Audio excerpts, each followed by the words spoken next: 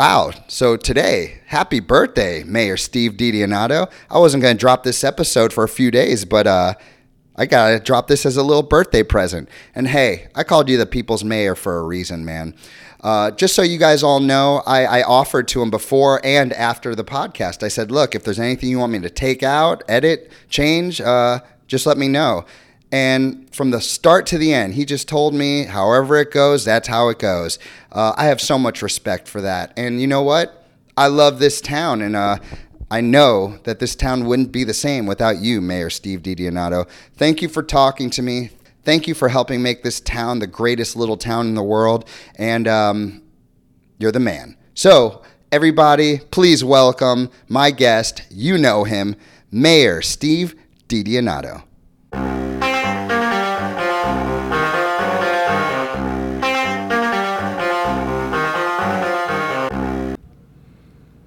I am here, and I can't believe it. Mayor DiDonato, what is up? Not much. It's just a normal Tuesday night. Just here, sitting here with you. I'm excited to have this opportunity to spend some time with you, Sam. He says it's an opportunity. Absolutely. This is not a normal Tuesday night for me, man.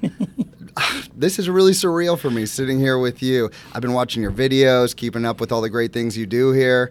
I had no idea 5 months ago when I started the Camp Tuscaloosa podcast, I'd be doing the Pillars of Hammonton with Mayor Steve DiDonato.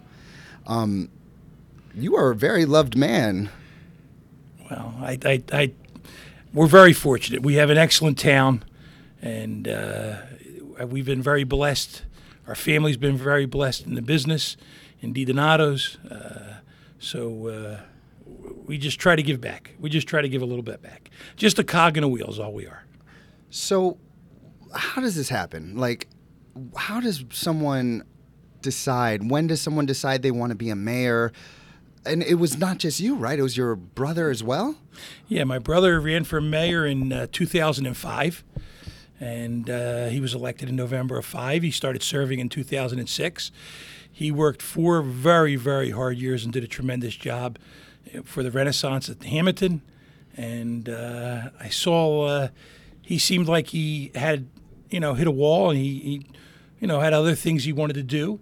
So I thought there was some unfinished business, so I jumped in. I was asked, I was honored, and I jumped in.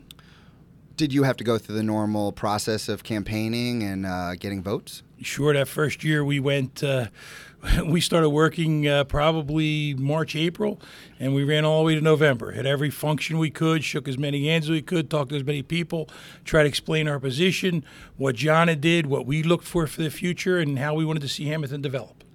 Is this something that you and your brother thought of growing up, or how did this happen? No, I don't think so. We thought of that. No, we saw Hammonton was going. Hammonton is a tremendous town, and we saw it. We thought in the early 2000s was going possibly in a direction that it could use some improvement. It could use some polishing, right? Downtown, Main Street was just getting started. There's still a lot of work to do on Bellevue Avenue, and try to bring some industry into town and some jobs back. In the late 80s, starting in the 80s, there seemed to be a brain drain going on in Hammonton. A brain drain? A brain drain. What does that mean? It means like we had a lot of talent in high school, and they just went to college and they never came home again. They went to other areas. They took their talents and went to New York, to Philly, to wherever. And I call it a brain drain. And some of our best talent, some of our, was moving on to other opportunities. So that wasn't a good thing for Hammonton. Sometime in the early 2000s, everybody said, hey, listen, let's stand up and fight for our town that we love. Let's put some effort back into it. And this is where it brings us to today. Okay, so I'm pretty new. I'm still very new. Yeah. And I love this town. I mean, anyone who's listening to this podcast or has been knows how much I love this town by this point. And you're a Hammontonian. I heard that on another podcast. You're absolutely a Hammontonian. If you love this town... Wait a minute. Yeah. Are you for real? Yeah, a Hammontonian is somebody who loves their town and somebody who overachieves. And you do both. Oh, Oh, man. So you are a Hamiltonian in my eyes. Absolutely 100% Hamiltonian. Am I blushing? I thought this was going to happen in about 25 years, Mayor. No, but you're there. I'm a Hamiltonian. Oh, my gosh. All right. You hear that, babe? Lisa's going to be very excited. And tell Ben Ott when you're with him next. That he's a Hamiltonian also. He gives back to the community. He's president of the Chamber of Commerce. He's got a business in town. He's a Hamiltonian. That's what we need. Men and women who are willing to step forward, invest money in our town, and love the town the way we all do. All right. I'm going to wear this with great, great pride, Mayor Steve. But I have a question. Yes, sir. After I get myself together after hearing that, wow. So you say you love this town, and you obviously do, but it's not the same town that it was, 15 years ago? Was there the same, what was the general consensus of, were there the people who loved Hamilton like they do today? Even back then, back when Main Street was not Main Street, it was actually a dangerous area? Yeah, they always loved their town. They were proud of their town.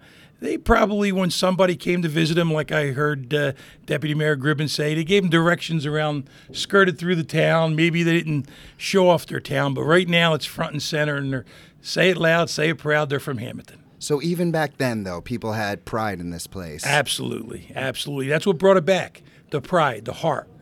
You can't create that. It's either there or it's not. And that pride and heart is what Hamilton will always, 150 plus years, it'll keep going strong. We're only here for a nanosecond in time, but Hamilton's here for the long haul. What were they proud of back then? They were proud of their schools. They were proud of their community. They were proud where they lived, their home.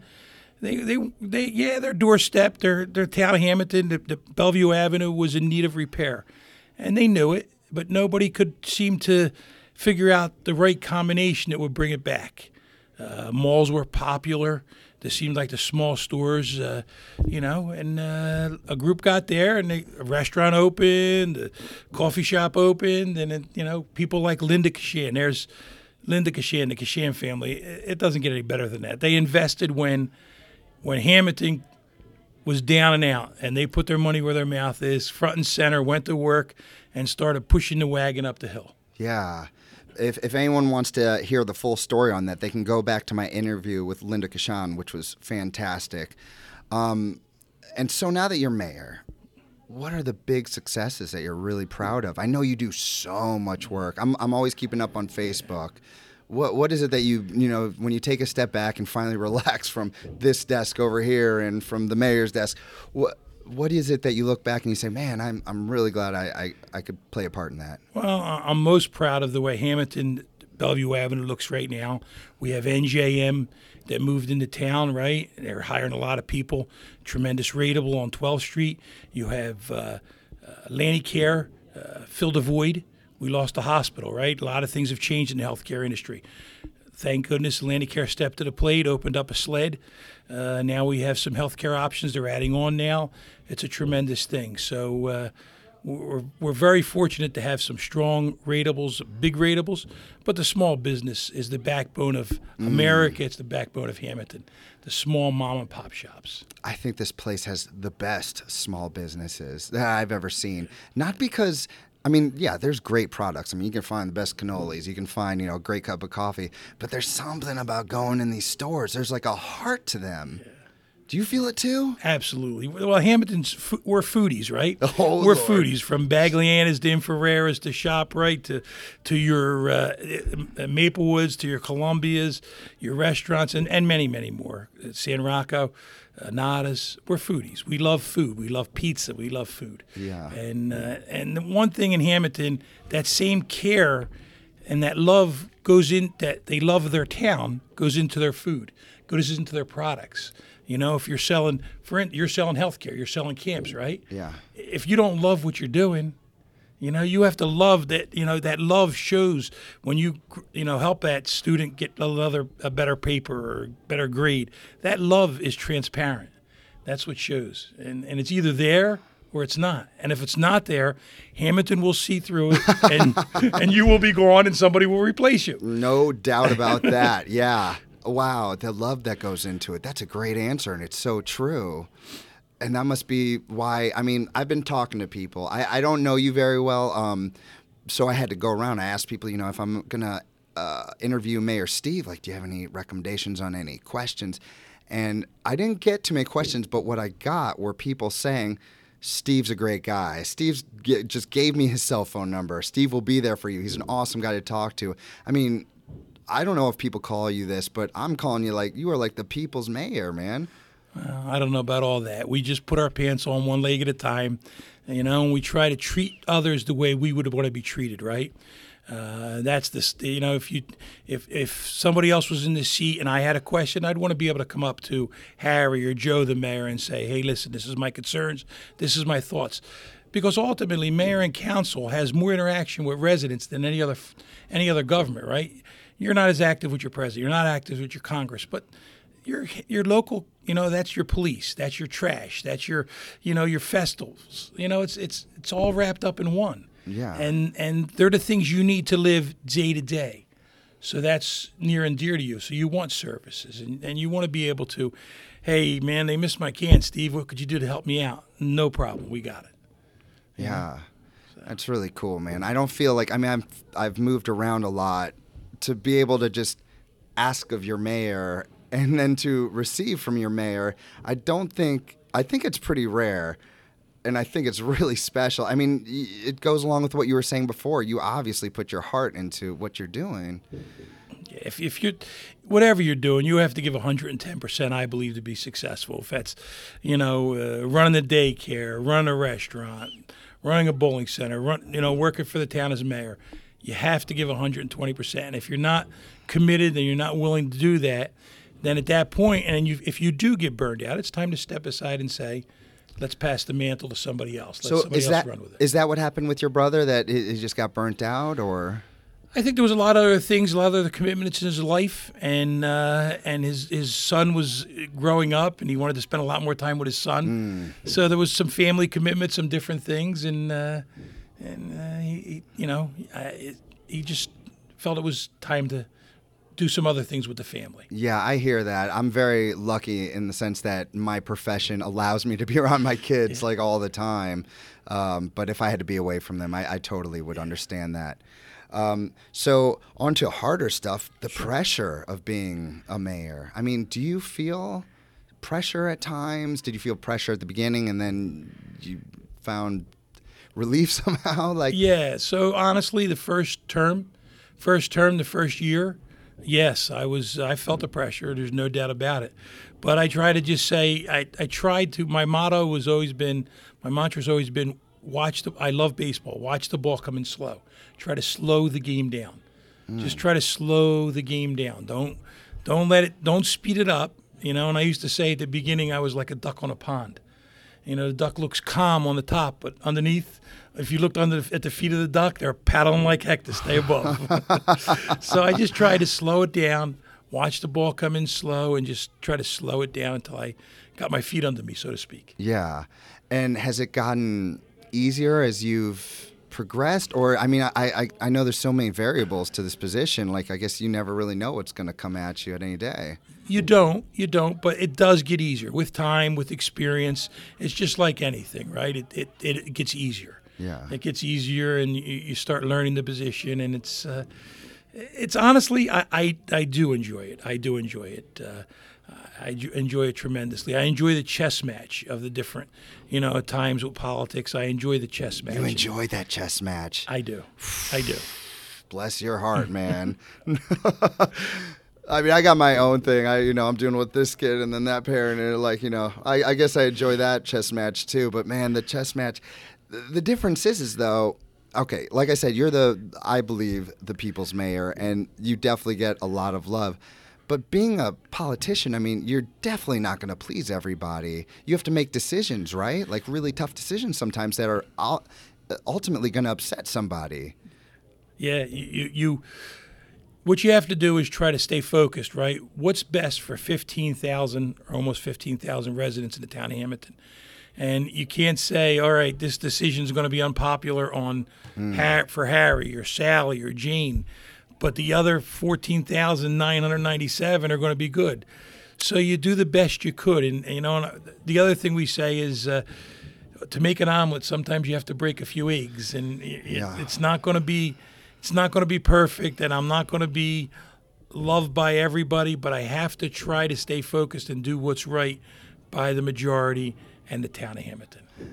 So how have your friends had to deal with that? Have you ever had to make a decision that goes against what your friends? I have to imagine that's happened. Sure you do, and you go, and sure you do. You've made some hard feelings with friends that you've had all your life, and I usually go to them and say, look, let's sit down, let's talk it out. I'll tell you why I did what I did. You tell me why you did what you did. At the end, we'll respectfully, if we still disagree, we disagree, and we move forward.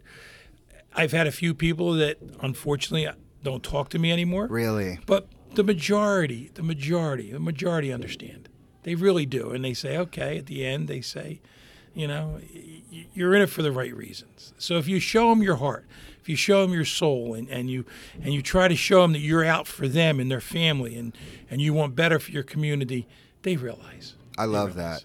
And I've been saying that to Lisa ever since we took over the business, that like we might do something or say something that might not be great for, I don't know, whatever. But whatever we do, it's always from our heart, and we always try to do what we believe is the best for the kids. So I hear you 100%. So I have a question. What have your kids thought of all this? I mean, their dad is the big man on campus. Like, what do they think? Well, when we started this ride, my daughter would have been 18 and my son was 17. So they were both, one was already in college, one was just graduating. And they didn't think much of it because my daughter was very involved in Hamilton First with my brother. So she would go around door to door. She would pass out vegetables. She would go around with him and spend a lot of time with my brother. So for her, it was second nature. My son is a little quieter, you know, a little more reserved. So for him, I think the limelight is not for him, and he probably wishes I wasn't in it. Does he really? Probably. Yeah. In the back of his mind, he probably says, he's a very quiet, very respectful, and excellent, tremendous man. Now, one of the two of them are about to have a child. Am I right? My daughter has two children. She has a 2-year-old and a 1-year-old. Oh, you're a new grandfather. Yeah. Oh, that's great. I love it. Yeah? Oh, if I knew having grandkids was going to be this much fun, I would have skipped having the kids. Yeah, you show up, give some presents, some love, and when you're ready, bye, guys. The rest is you. You sugar them up. Go home to mom and dad and go to sleep tonight. Oh, I look forward to those days as well. Not that I'm rushing it, but that just sounds like a nice thing right there. It's fun. Yeah.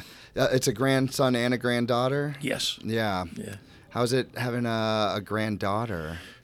She's the 1-year-old, and she's beautiful. She's always smiling. She's always happy.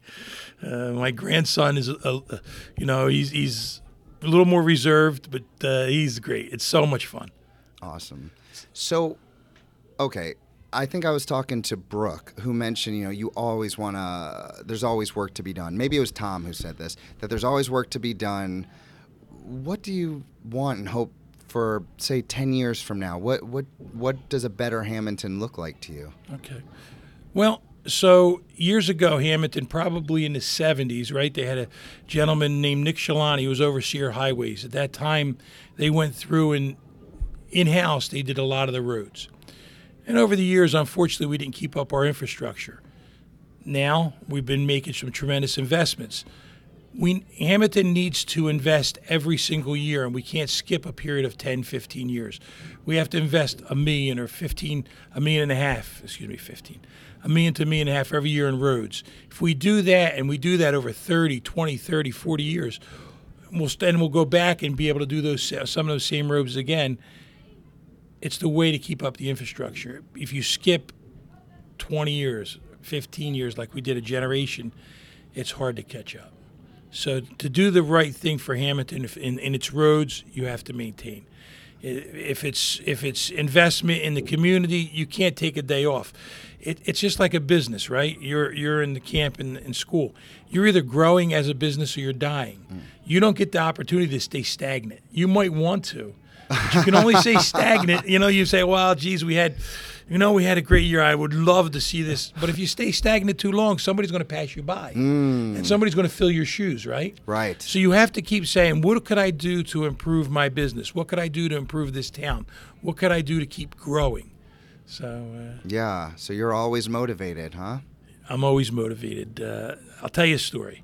I've been motivated since I was 5 years old, and I'll tell you something that was my father was in the bowling business.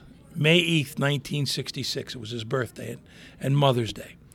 We were in Pennsylvania. We went for a picnic. We come over the bridge. We hear spectacular fire at DiDonato's Bowling Center.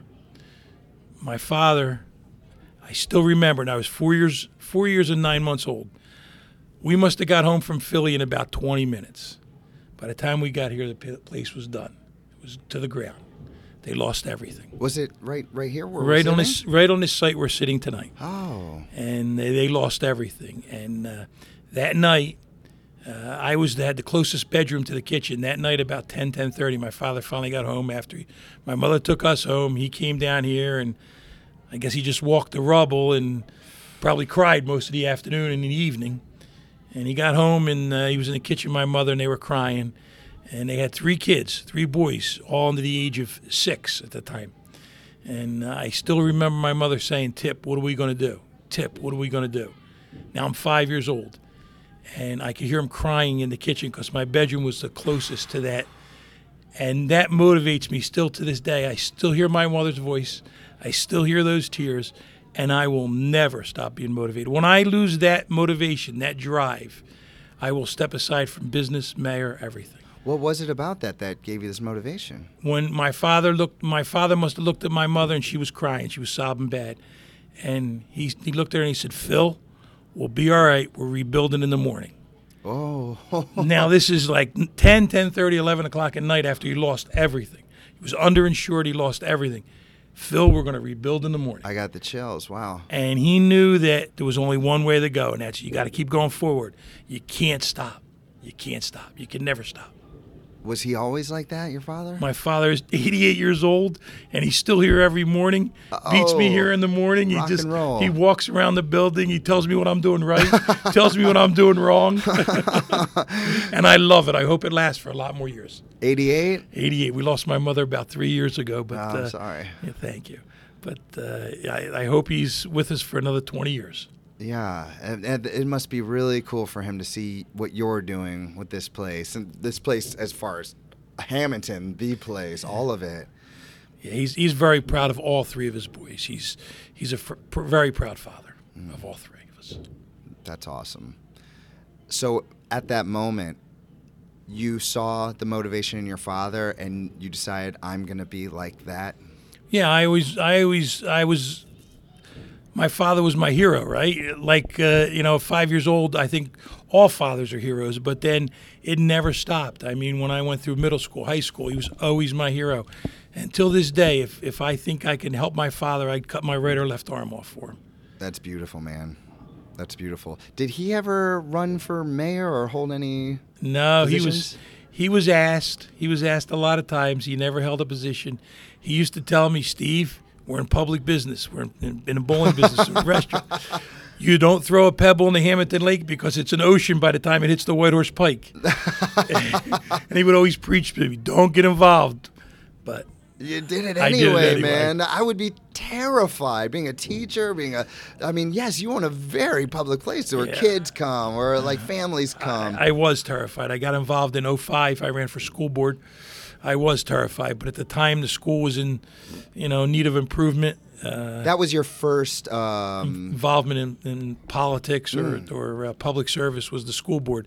I won in April of 2005 and spent 4.5 years at the school. What did you do there? Well, at the school, I was never trained. I was never trained in college, right? I went to 12th grade as far as I went in school. But mathematics and bookkeeping, I was self-taught. When I got to the school, I was there about a month or two and I identified a problem they had. I looked at the spreadsheets and the budgets. I was on the financial advisory committee, and I realized we had a we had a deficit. I had projected as $1 million deficit, and I walked my halls in my house about 3 or 4 nights, and I finally called up the president and I said, something's going on at the school. We're $1 million or plus in deficit. I said, I'm concerned that somebody's adjusting the books or we're not seeing the right books. Huh. Well, we had within a day or two, they had a meeting and they actually recorded the meeting, because I guess I made a statement that possibly somebody was cooking the books. I don't think I meant it the way it came out. What does cooking the books mean? Cooking books is an old Italian term. They're making the books do what they want to do. Okay. They're not showing you everything. And they recorded the meeting, and I said, listen, I know we're $1 million in a hole here. This school's in trouble. I says, where are the bills at? Sure, let's open the filing cabinets. Let's see all the bills. See the safes. Well, within a couple of days, they showed us we had an audit, and we were $1.2 million in deficit. And I said, that can never happen again. We had to borrow some money to pull out of it. But it's just something, bookkeeping, mathematics, reviewing ledger sheets. I never went to school to be an accountant. You didn't even go to college? No. Whoa. No. But it's just something that just comes naturally, So school moved forward from there. I spent another 3 years there. We pulled out of that deficit. We paid every dime back. In your 3 years, you guys in were our able to... 3 years, Wow. and ran a surplus before I left there and moved to mayor. How did you do it? I think after the first year, they let me lead the financial oversight committee. We brought in the new business administrator, Barbara Prettyman, who is still there, who's fantastic. She was an auditor by trade, trained as an accountant, and she's done a fantastic job. And the school's stronger than ever. Being a father, I'm so happy about the schools. I've attended the meetings. They've invited me to the meetings, and I'm sitting there with the ECEC crew. That's a group of passionate teachers. I'm sitting at that table, and I'm thinking, okay, you're passionate. It's for a teacher who's also passionate about the profession. It's really great to see. And I've worked at many schools, and of course, I've attended many schools. I haven't seen that before. No, we have. It's amazing, some of the staff that's at our schools now, and you got to give a lot of credit to Mary Lou DeFrancisco when she came in, made some adjustments, and then you had Dr. Dan, and now Dr. Kieko. They're doing an excellent job. Okay. Leading that school, and then the board's doing an excellent job. Yeah, shout out to you, Sam Mento, for sure. Board, the school teachers, they're working as a team, and when you work any organization, when you work as a team, and everybody's focused on a goal, right? It's easy to obtain. It's so Easier. true, so true. I've seen many teachers who just want to do their, not here, but elsewhere, think that they have all the answers and they know the right thing, and the other teachers don't know what they're doing, and it just causes chaos. And the way that they're just a well-oiled machine over there, it comes out with the students. You can just see it with the kids. With my own son, with Miss Aloisio, who I'm still asking you, Miss Aloisio, come on my show. She's shy. I couldn't have asked for a better kindergarten teacher for him. And the one thing, being a well-oiled machine is important. But the most important thing is the same thing you've got, the same thing I've got, and that's passion for it. You're working with kids. You're impacting lives. You gotta have your heart and soul into it. Yeah, you have to have your heart and soul, because it's not easy, right? There's some moments when you're teaching, there's some situations that are very stressful.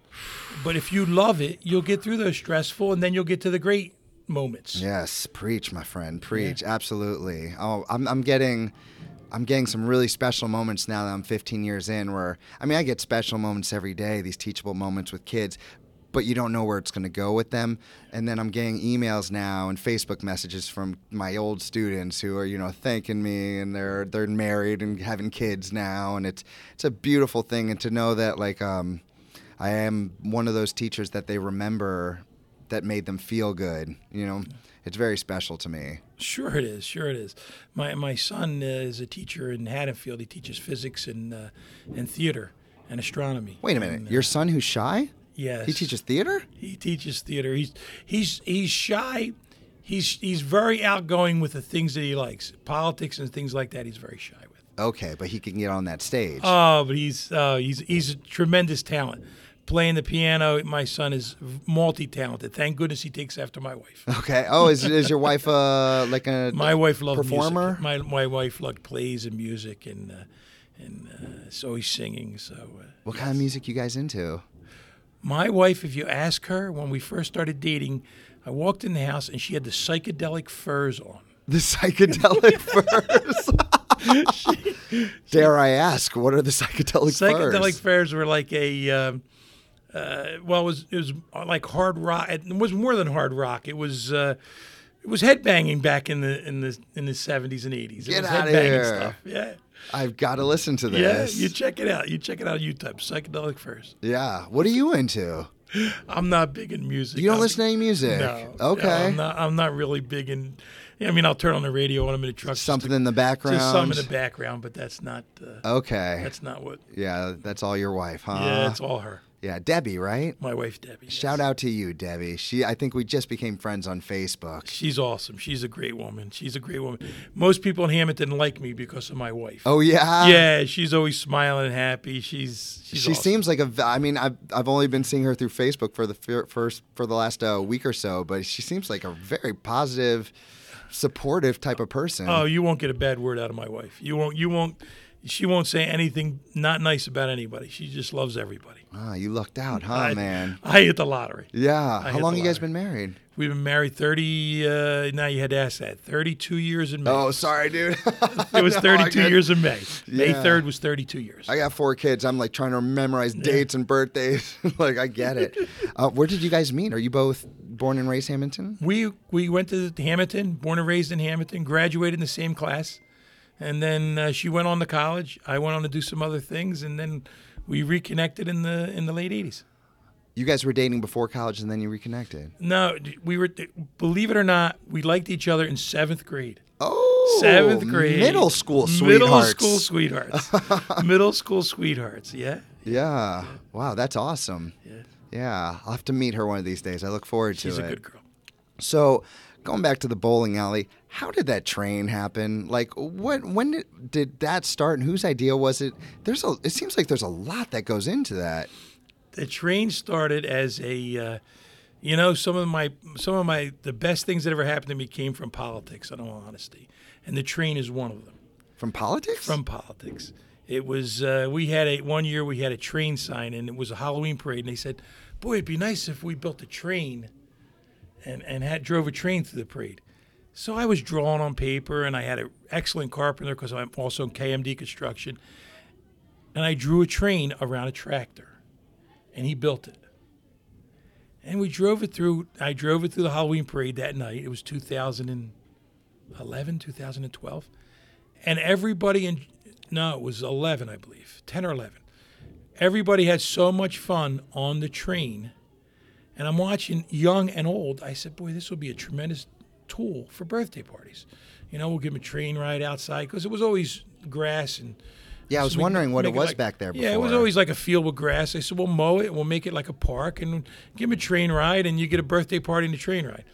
So then we started thinking, and I met a landscaper who says, you got to put some Christmas decorations up, and you got to do something Halloween, Christmas, and Easter.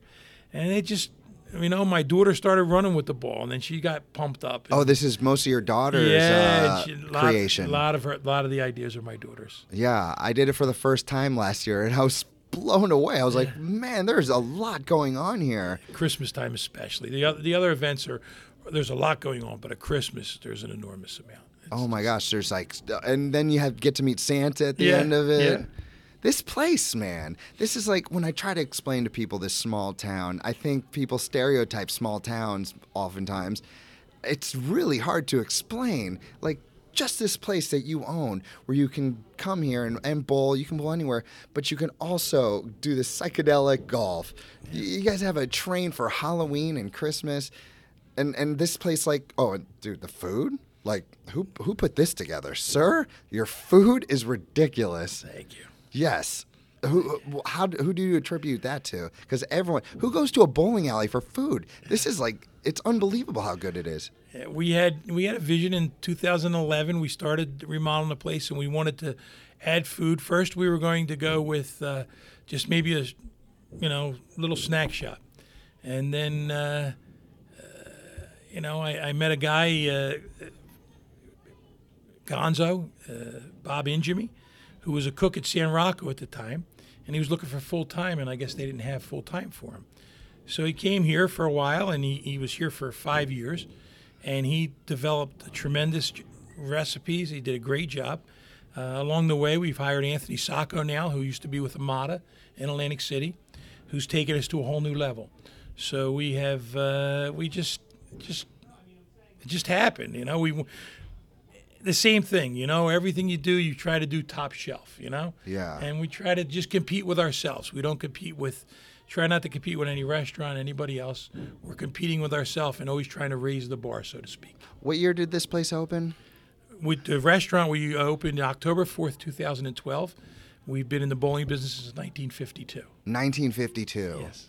So it's like you were saying before, like you can't stay stagnant. You were like continuing since 1952. Well, the bowling business changed, right? And How so? sometime in the late 90s, early 2000s, leagues started falling out of favor. Huh. Bowling leagues, so it became more of a weekend business. So we said, okay, people wanted to eat on their bowl, and they wanted to, so we had to change. We had two ways to go, and by 2010, we either had to sell and move on, let somebody else make the changes, or we had to recreate and reconstruct ourselves and change the business model. That's a hard thing to do. It's a very hard thing to do. It's scary, and it's hard. And after, 5 decades or 4 decades? I mean, man. Yeah, and imagine trying to do that when you're 51, 52 years old, and you really don't want to change anymore because you're really looking at Set in those You're ways. really looking at, hey, listen, I only have another 10 years and I can retire, or 12 years. So you're saying, geez, maybe retirement sounds better. Oh, man. That motivation from my mother and father just came out and kicked it in gear, and let's go. You seem like your motivation's still at an all-time high. It is. I'm pumped. Yeah. Hamilton First. Yeah. Tell me about your team. Hamilton First. We have excellent Tom Gribben, Deputy Mayor. Let's start with Deputy Mayor Tom Gribben. Man, you don't get any much better than Tom Gribben. From the family to the he's got a tremendous wife and 3 beautiful children. He's a great family man. He loves his town. He's a tremendous lawyer, very intelligent, very reserved, tremendous dresser. Oh, we spoke about Mr. this. GQ. You don't get any better than that, right? I will be consulting with you, Tom Gribben. And then you go to Sam Rodeo. Sam Rodeo served. He's been involved in Hamilton First since the beginning, 2005. Oh, he's one of the originals. He's one of the originals. Is he the last original who's still? It's still involved, yes. Wow. Sam is unbelievable. He wears his heart on his sleeve. He'll do anything. He runs he's in charge of the roads. He's in charge of the highway. He works very hard to keep, the trash, the services all up. Excellent, hardworking, loves this town. Brooke Sacco. Brooke, quality of life. There's no better than Brooke. She's on it. A couple weeks from now, she's going to be cutting a ribbon and bagging for the hunger at ShopRite to whatever the case may be. Brooke is cutting a ribbon at ShopRite? Yeah, they feed the hunger every year. Oh. They raise money to feed the hunger, and they cut a ribbon that day to open up the aisles to feed the hunger, and raise money. And she's there every year. She's excellent. She works hard. I don't know how Brooke does what she does because, she has 3 children. And she just had a baby. She was elected while she was pregnant, right? Or got elected, then got pregnant right away, and had a baby, and now she's running with a 1-year-old. It's amazing. I think she's just as motivated as you are. Oh, man. she's an ever-ready bunny. She keeps going. Yeah, she does. Yeah. And then you have Jonathan, right? Jonathan Olivia. He's the only one I haven't really met. I don't know too much about Jonathan. Engineer, trained as an engineer, works at South Jersey Gas. His wife Amanda. She's pregnant. They're going to have a first child. Real soon, too, right? I believe late in the year, maybe January, December, okay. January, right in that time frame. Very exciting time for them. a great family, lived all their lives in Hamilton. I mean, just good people. And, they just work hard for the betterment of Hamilton. I love Hamilton First. I'm so tired of the us versus them mentality in the media today. I'm so tired of people. I really feel like people are competing against each other. Like, I'm on this team, so I'm always right and you guys are always wrong. I feel like Hamilton First is it possible? Can we get an America First? Is that even possible, man? Where people are just, I don't know. I feel like it's a team. Like, they label themselves a Democrat, they label themselves a Republican, and then they just fight for their team. Yeah, right now there's too much noise in politics. Everybody's just if somebody says it's blue, like you say, somebody says blue and they're Republican, the Democrats got to say, no, it's red. And whether they have a good idea or a bad idea, it was the other guy or the other party that came up with that idea. They both have good ideas. They both have bad ideas. Let's work together for the betterment of the country, and let's lower the volume too, because the volume doesn't help, right? All that noise doesn't help. You're hurting people's feelings. You're not getting anything solved. You're not getting anything solved. All you're doing is making a lot of noise. So I would hope everybody would turn down the rhetoric, take a deep breath, and say, what could we do best for our country? What can we do best for our kids, for our unborn kids, for our unborn grandkids? What can we do to make America better today? Yeah, and I can see that's what your message is for Hamilton. I see these long-winded posts on Facebook of one person giving their opinion, and of course then you get the stream of like, well, no, then they give their side, and no one convinces anybody of anything. And I feel like, and I don't even want to know what party you guys lean towards, but I feel like Hamilton First is just a mix of people who probably all have their own opinions, but are willing to sit down and figure out what's best. Well, some of the most important things you can do in this world, right, is just listen.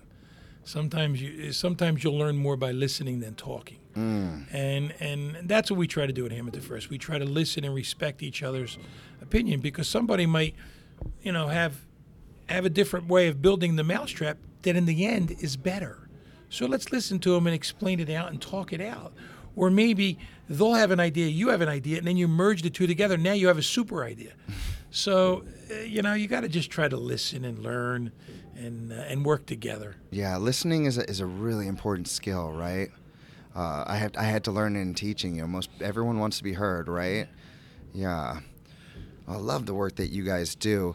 Hey, I have a question. Are you ready for some questions from the chat pack? Absolutely. What do we got? Well, dude, I have to say that, okay, normally I let people pick them at random, but before you do that, my favorite question, one of my favorite out of these, my son decided to bite in half. Okay. And so it's got some staples, and I would like you to read this and tell me what you believe the answer is. Okay. What is the one major problem, either in our town, nation, or throughout the world, that you honestly feel you have pretty well solved? You will have pretty well solved within 20 years. Yeah. One major problem. There's some major problems out there. Do you think There any are. of them can be solved in 20 years? Yes, I think there is one problem. And that's the scariest problem, or the gorilla, the 500-pound gorilla I call it in the room. And that's the American deficit. I think we have to slowly, whether you're a Republican, a Democrat, or an independent, we have to slowly chip away at that deficit. And it's not going to happen overnight. It's not going to happen overnight. The step one is to try to balance the budget. And then step two is to slowly, incrementally chip down at that deficit. Because ultimately, that deficit, if not brought under control, will eat this country up alive. But you think that in 20 years it could be, if not solved, well on its way. It's a long-term thing, right? I think it's going to take 3 to 5 years just to get a balanced budget, slowly, incrementally. You're not going to balance the budget, just by snapping your fingers. You're going to have to incrementally say, okay, if we're running a $1 trillion deficit today, we got to get it down to 750, then 500, then 250. Okay, now we're balanced. Now we got to try to have a couple 250, 300 million every year going to start paying off the deficit. I mean, the deficit is It's scary. Like what trillion? Like It's scary. I think we're near 22 trillion. It's 22. very scary. Oh my. It's very scary because I don't want to see my grandkids be saddled with that. I don't want to see your kids and grandkids be saddled with that. So at some point, there's only two ways out of it, right? It's either pay a tremendous amount of interest or inflation. So I believe that's one of the things we have to inflate your way out of it and just print money, and that's not good. Okay, and so I just don't know. I'm just uneducated in this. Like I hear these big numbers. Oh my God, 22 trillion. Whatever. What happens to a country when the deficit doesn't go away or just continues to increase? What ends up happening? You print money and you have major inflation, and that's not good for especially those older that are on fixed incomes. They can't handle that inflation. The younger people will make more money, but the older ones will not be able to retire. They're on fixed incomes. They're going to have a very tough time. And when you have a country that's older like ours, that the baby boomers are all now hitting retirement age, and they've got two options: either going to have to work into their 60s and 70s, or work part time in retirement, or it's going to be very painful. Yeah, that would be a real bummer. Yep. Okay, now you get to choose. That was pretty heavy. That was a heavy one. I had to ask you that one because I was really curious. I was very curious about that. I have my own. I really want factory farming gone, man. I think it's gross. I think that people are going to look back on that and shake their heads at us about that one. That's mine, but good answer. Do you have time for one more, Mayor? Sure. All right. Choose randomly. Oh, you're the only one who hasn't chosen right from the middle. Okay. You've been given the chance to travel into the future and to see how the world would change over the next 50 years. What change in particular are you most interested in? Robots. Oh. Robots. How will robots are our future. How will they affect the workforce? How will they affect teaching? How will they affect this world? It's going to be interesting. How do you want to make a prediction right here on the podcast? Robots could be a tremendous thing, but also could be scary because now will it take all the starting wage jobs off the market? Will it take a lot of those jobs? You might see robots in McDonald's, in all the fast food places. I think you are starting to see them already. Yeah. So is it going to take some of those jobs out for people who unfortunately didn't go to college, didn't have a science degree, didn't have a math degree? Science and math, I would recommend if I have a younger person, send them to school, educate them, and not only a 4-year degree, you're going to need a master's in science and math, and you're going to have to work hard because that's where the world is, science and math. That's an excellent point. That's really good advice. But I have to touch on, you said education. You saying robots might be teaching classrooms? I think teaching is going to. Now, I don't know about that. I don't know if they're going to be teaching classrooms, but I think you're going to, even in high schools, you're going to see education is going to change to be more like the college setting, where you see bigger classrooms instead of almost like instead of 20 in a class, you'll see a physics teacher up there maybe teaching 70 or 80 people with an assistant. Almost like a college setting. That sounds scary to me. Yeah. It is scary. Yeah. It is scary because it's scary because of a lot of things, and especially the only thing that could maybe tame that is No Child Left Behind. What? You mean the testing policy that Bush? Well, not so much that. And I shouldn't say No Child Left Behind. I should say more or less the independent, where somebody needs an independent education plan, more than the No Child Left Behind, where they need a dedicated curriculum or a slower, quicker program depending on their abilities. Okay, I hear you. So, okay, I got you now. You know what I mean? Yeah, totally. Hey, before we go, is there anyone you want to give a shout out to, Mayor Steve? No, I guess. Yes, I do. I want to give a shout out to Hamilton. It's not a person. It's a thing. It's a community, and I'm very thankful to live in the community and to be mayor of the community. It's an honor and a privilege. Yeah, I mean, I was looking at your resume. I didn't even get to half the stuff. You have quite a resume, sir, and Being a great mayor is right at the top, and appreciate you as a mayor, and I really appreciate you calling me a Hamiltonian. Thank you very much. Thank you for doing this, Mayor Steve. Take care. All right.